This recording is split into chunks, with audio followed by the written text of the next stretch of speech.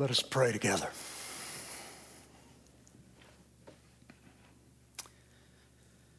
Our Father, you are so good and kind and generous.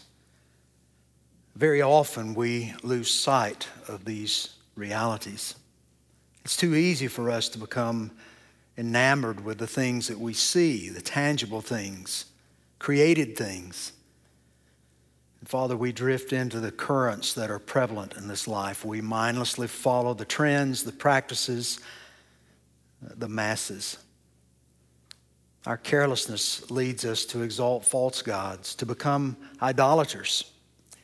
We become resistant to the course corrections you send our way. We dig deeper into our sin and become hardened toward you. Please forgive us. Show us the dangers that plague us. Give us a desire to flee from them and return to you. Lord, all of us gathered here today know great comforts in life. We live in a land of plenty, a land of opportunity, a land filled with blessing. We are prosperous beyond many people's imaginations. And it's tempting for us to take our riches for granted. Lord, to take on an entitled attitude. It's tempting for us to lose sight of those who live in true poverty. It's tempting for us to become cynical and forget to be generous. It's tempting for us to allow wealth to become our God. I pray that you will search my heart, that you will reveal every idol present.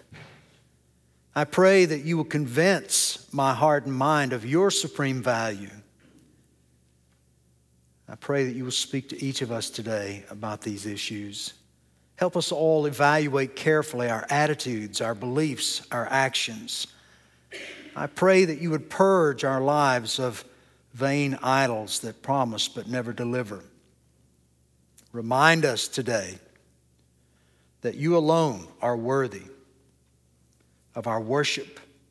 You alone are worthy of our praise. Only you have true value. Only you deliver as you promise. Enable us today to leave here knowing that you and you alone are our true wealth. And we ask these things in the name of our Savior, your Son, the Lord Jesus. Amen. Amen. Psalm 49 is a wisdom psalm. It is proverb-like in its message.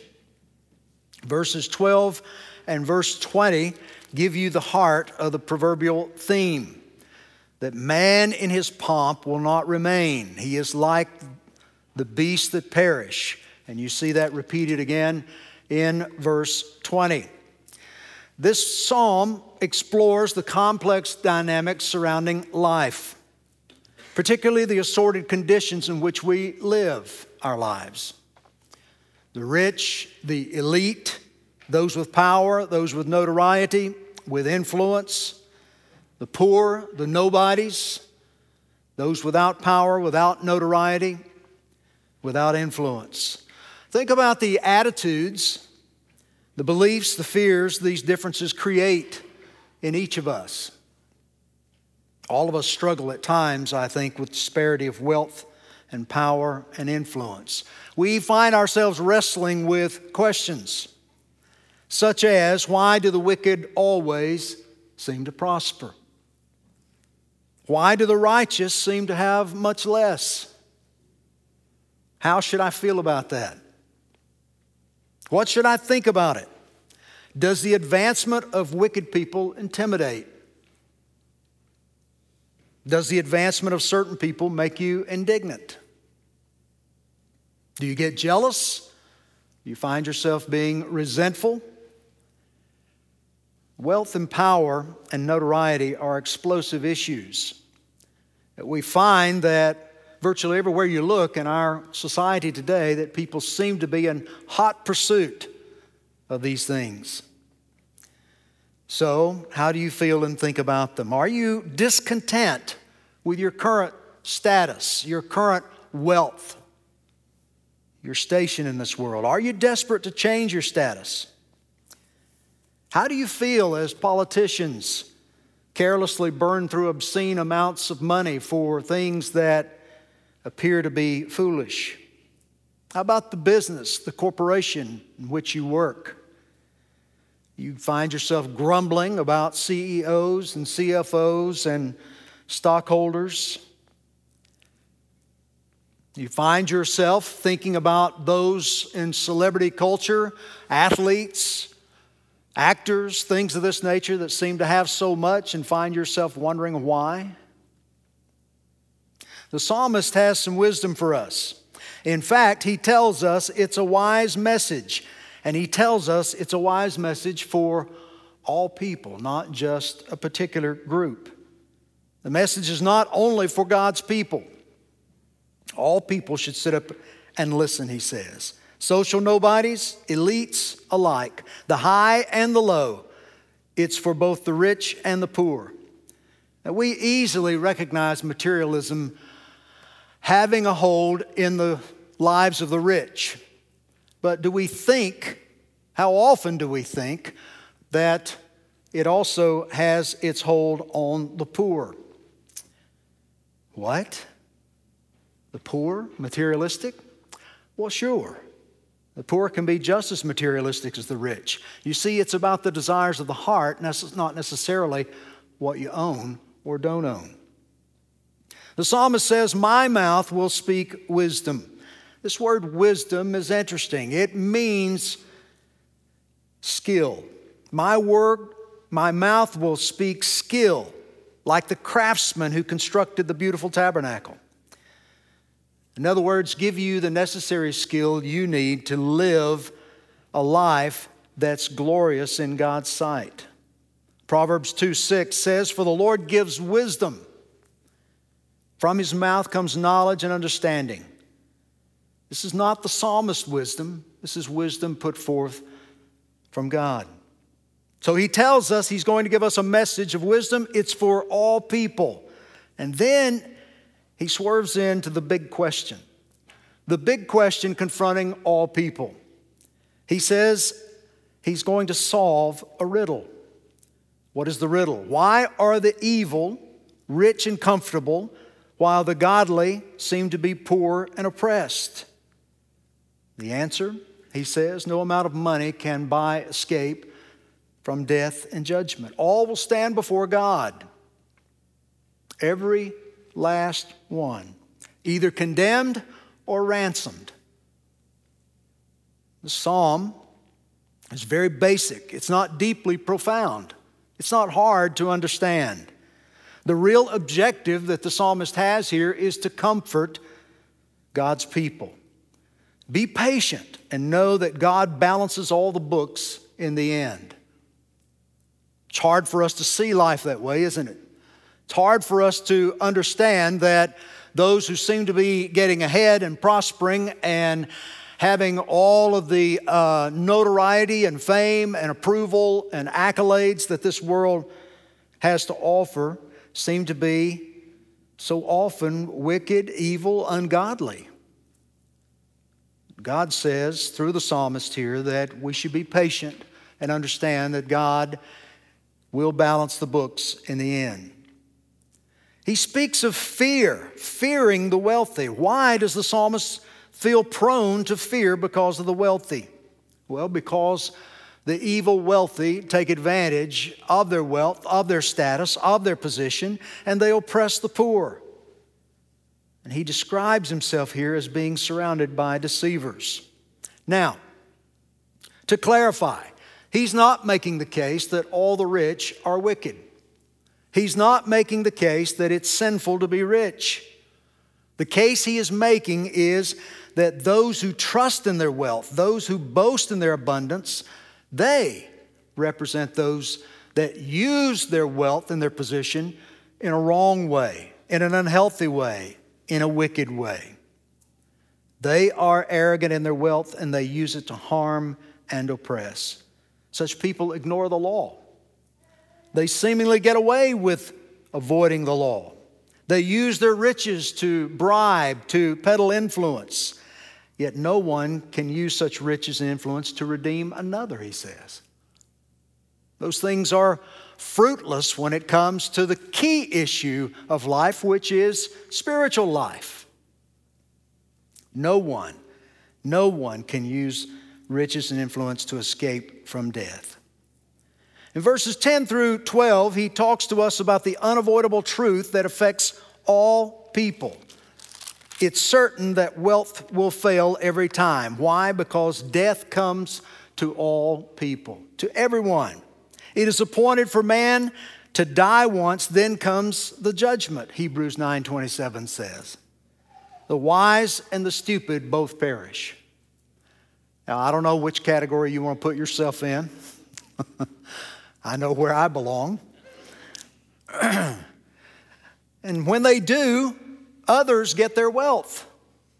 Others inherit what they've worked so hard to hoard, to gather together, that which they think is going to sustain them far beyond this life has no bearing upon it. It just simply passes to someone else. Their graves are their homes forever, he says. When I was at the university going to college, you're focused on a lot of things, but one thing that caught my attention as I made my way daily around the campus is that there were a plethora of buildings, big buildings around that campus, and I noticed they all had somebody's name on them. Every single one had somebody's name on it. But the thing they had in common, they were all dead. Every last one of them. Having their name on a building did not prolong life. In fact, they may have done that. I'm sure most of them gave it as some true philanthropic gift that they wanted to do good for others. But so often, having your name on something like that is meant to establish some sort of a long-lasting legacy. But how long does it last? Maybe another generation. Till someone comes along with more money who can pay to have it changed. The real common denominator, they all die. Streets, freeways, bridges, parks, many of them bear someone's name.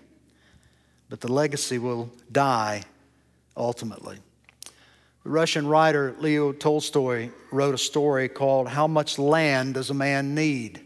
Some of you may have read that, or be familiar with it. It's about a man who keeps longing for more and more land. He just can't get enough. He has this greed driving him. And so he negotiates a deal, 1,000 rubles, in order for all the land that he can walk around in one day. In one day, from sunup to sundown. If he does not return to his starting point by the time the sun goes down, he loses his investment completely. So he starts early. And as the day proceeds, his greed drives him to go farther and farther. He always sees the next hill. He always sees the next stream. He sees the next grove. And he keeps pursuing, chasing after what his eye sees. Finally, he realizes that the sun is getting low in the sky, so he turns his direction back toward the starting point. He gets faster and faster, desperate to get back in time. The sun is almost down. He sees the finish line. He gives it everything he has, sprinting up the hill and across the line. Just as the sun sets, he finishes the course. He promptly falls to the ground. Blood spurts out of his mouth. He's dead. His servant digs a grave just long enough to bury him in. Tolstoy concludes, 6 feet from his head to his heels was all he needed. He needed no need to fear or envy such people. Their wealth cannot save them from death. Ultimately, we give it all away. And he talks about the ultimate reality for all people, verses 13 through 15. The foolish ignore facts. This world's stuff, its riches, its possessions, they're all temporal. They're all temporal. Jesus said, do not lay up for yourselves treasures on earth where moth and rust destroy and where thieves break in and steal. Jesus said it's all going away. There's nothing you can do to guarantee holding on to it. The foolish sees others' futility, yet he thinks that he will be the one exception. Always. Now, the psalmist does something unusual here. He uses sheep in a negative connotation. Most of us think of sheep. We're called sheep, right? We are God's sheep. But he uses it to kind of point to the world in general. It's a negative connotation. They mindlessly follow the shepherd. They mindlessly follow the shepherd. Now, the shepherd here is not Christ. The shepherd here is death. They mindlessly follow the shepherd, the guide, the one that's leading them to destruction without even thinking about it. Note the contrast. The upright, the righteous will rule over them, it says. They are pursuing positions of power and influence and prosperity. But he says ultimately it's the upright. It's the righteous. It's those who are in God who will end up with that responsibility, with that privilege. When? In the resurrection, in the new creation. In the morning is the terminology he uses here, but it is clearly pointing as a word of hope for what is coming. In the morning. It's anticipating something new beginning. Verse 15 is a glorious verse. But God will ransom my soul from the power of Sheol, for he will receive me. Now, Sheol is one of those terms that has some mystery around it. It's difficult to clearly define. It clearly does point to an afterlife. Many people will take issue with the Jews saying that they didn't really believe in an afterlife in the Old Testament. But I don't think you can make that case. And this verse is one that can be used to advocate that argument. It points to the state after this afterlife, Sheol. Scripture calls it the bunker of the enemy. Scripture also compares it to an exile and wilderness. Sheol, separation, being removed from that which is desired. It seems that the language here points indeed to an afterlife, and it's a clear distinction between the two aspects of afterlife. There is that which is in exile and that which is received to God.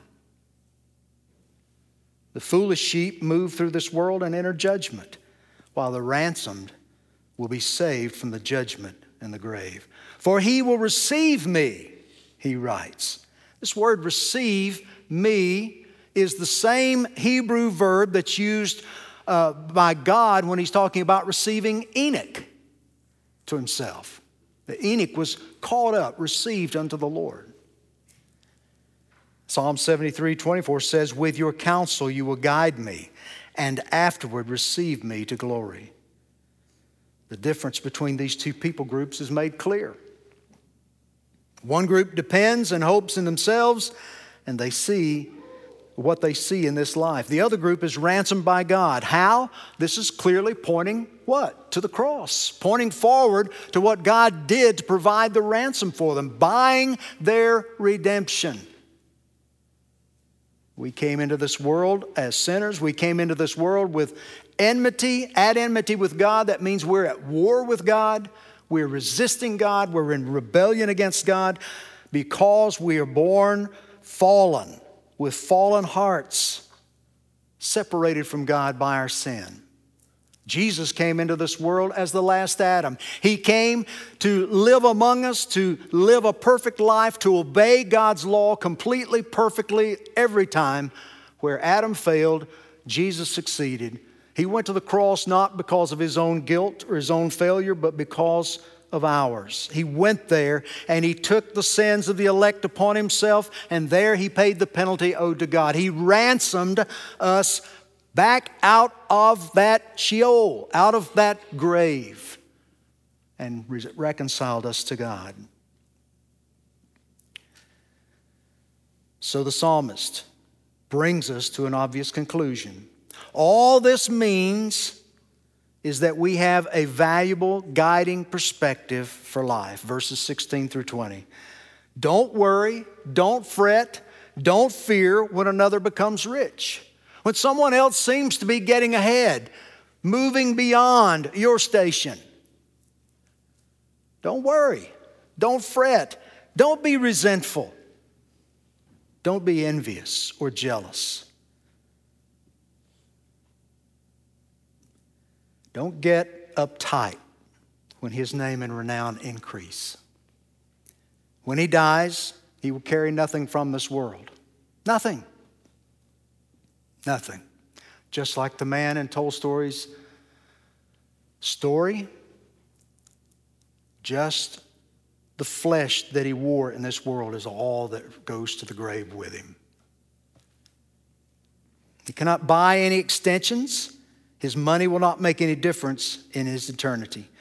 Just like animals that perish, he will never see light again. The only hope, the absolute only hope, is he or she among the ransomed, belonging to God. If not, judgment awaits.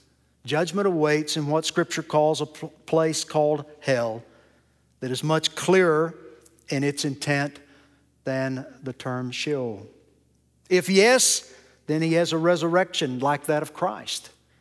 He becomes second fruits, fruits that follow the first fruit of Christ's resurrection. Will come at the Lord's proper time. So how do you think about and approach this world and this life? I mean, what is your normal, typical thought process about the things that are going on in this world? When you hear that a man has offered $40 billion to buy a social media platform, what kind of thoughts do you have? I can't count that high. I'm not even sure my calculator works that high. You know, we can't get our minds around this kind of obscene wealth that we hear about. Do we have jealousy over it, envy over it? Do we wish maybe I'd just like a little of it? I don't want the whole amount. Because you look at these people who have all that money, they're never happy, are they? Do you blindly follow the masses of people? Just go along to be getting along with what's going on in the world? Do you adopt the attitudes, the beliefs, and actions so prevalent in our world? Do you think you have a perspective that will enable you to finish well? Scripture says this life is but a vapor. We sang about it earlier. Just a vapor, here today, gone tomorrow. What's really important and critical for us is that we are prepared for when this life does end. Jim Elliot. Tuesday, January 3rd, 1956, Jim Elliot and 4 other missionaries landed on a small strip of land in the jungles of Ecuador. It was a dangerous landing. In fact, they couldn't all land at the same time. But for years, they had been planning and dreaming of this excursion. Their hearts were set on reaching the Auca Indians with the good news of Christ. This tribe was notoriously dangerous. Others had tried to reach out to them and been attacked. But for 3 months, these missionaries had been flying over the area regularly, dropping gifts and shouting greetings. But when they landed, they built a hut. They waited for the Indians to come and confront them. They knew the dangers. Their wives had talked about the possibility of becoming widows. Elizabeth Elliot, the wife of Jim Elliot, says they went simply because they knew they belonged to God, because He was their Creator and their Redeemer. They had no choice but to willingly obey Him, and that meant obeying His command to take the good news to every nation. Friday, January the 6th, 3 Aucas, one man and 2 women approached them. They exchanged greetings. The missionary showed them rubber bands and yo-yos and balloons, and the man was even given a ride in the airplane. But down deep inside, the tribe suspected that these people were cannibals there to eat them and destroy them. On Sunday, January 8th, they were due to radio in at 4:30. There was silence. When no message came, a plane was sent and then a rescue party. They found 4 of the bodies in a stream, all lanced to death. The 5th body was never recovered. They were obviously ambushed. All 5 were martyred for the sake of Christ. All were married, 4 were fathers, 1 other wife was pregnant. Jim Elliot once said, "He is no fool who gives what he cannot keep to gain what he cannot lose." Jim Elliot had seen through the lie of consumerism in this world. He'd seen the emptiness of all that this world offers, and he had realized that the far greater value is that of the new creation that God promises. How do you see this present world? How are your attitudes, your actions, your ideas shaped by this present world? What do you value most? Is wealth your God, or is God your wealth? Let's pray together. Father, we are indeed grateful for the time that we have to study your word. We are grateful, Father, for truths that you speak into our lives, truths that, Lord, point us toward you and away from the foolishness that often characterizes this world. Lord, we ask you for forgiveness. We ask you to search our hearts and expose those idols that so subtly creep in and take up residence in our hearts and our minds, that clamor and draw out and want our worship, for us to treat them and believe that they have great value, worth pursuing, worth sacrificing for, only to discover they offer only destruction. Father, I pray that you would help us understand that you indeed are the only true treasure, and that, Lord, you might fill our hearts with this truth and empower us to pursue you in this manner through the power of your Spirit working in us. For that one who is among us today who does not know you as Savior, I pray that this truth would become so real that you would convince that heart of the need to abandon the things this world uses to entice us and to turn only to you, to believe the gospel, repent, and follow Christ. Have your way in us today for your glory, Lord, and for our good. In Jesus' name, amen.